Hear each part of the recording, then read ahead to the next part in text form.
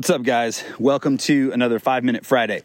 If this 5-Minute Friday or this recording sounds a little different, it is because I am out at my friend's house right now, getting ready to help him put the roof on his house, and I'm recording this from my phone. So if it sounds absolutely terrible, please just bear with me, because the message that I want to share with you today is pretty valuable. So I want to talk about lifestyle design for just a few minutes here. And if you've never heard of that term, this is what lifestyle design is. It is living life by design and not default. And what I mean by that is a lot of people, when you look at their lifestyle, right, the rhythms of their life, the habits, the things they do, the things they don't do, most people, their lifestyle has been developed by default, meaning that all the things that they do or they don't do weren't necessarily things that they purposefully, intentionally, and strategically chose to have or to not have in their life. They're just kind of things that came up, right? And so it just became a normal rhythm. And then years later, they recognize that, like, wow, we're doing all this stuff in our life, and it's not bringing us the joy it once did. It's not bringing us the fulfillment or the satisfaction that it once did. And then you just start to notice that, like, man, I got to make some changes. So I want to give you a quick little formula for how to start designing your life instead of just letting your life be lived by default. And it's two parts of a math equation. And the first thing you want to do is subtract. You want to subtract things from your life.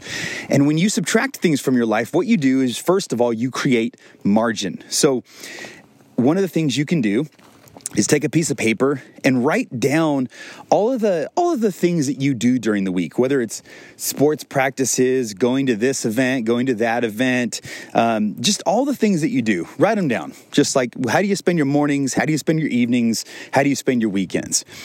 And then look at all of those things that you regularly do and ask yourself the question, do these things contribute to the needle moving forward in my life in these areas? In my family, in my relationships, in my health and wellness, or in my career, business, or finances. If it does not move the needle forward in any of those 4 areas, chances are you need to completely subtract that activity out of your life. It's not helping you in any way. It's just taking up time and taking up bandwidth. And most likely it's something that once got put in there by default and you never removed it. So that's the first thing I want you to do, is go through your days and your weeks and find the activities that you can subtract and say, I'm not going to do this anymore. It's not contributing to the betterment of my life, my family, my mental health, my physical health, my relationships. I'm going to remove it. Do that to as many things as you can. That is the first thing, subtraction. Now that you have created more margin in your life by subtracting activities that are no longer moving you forward, now you can add things. And there's the reason we do this second is because addition is what most people want to do first. When they want to change their life, they think, okay, what do I need to do? What can I add?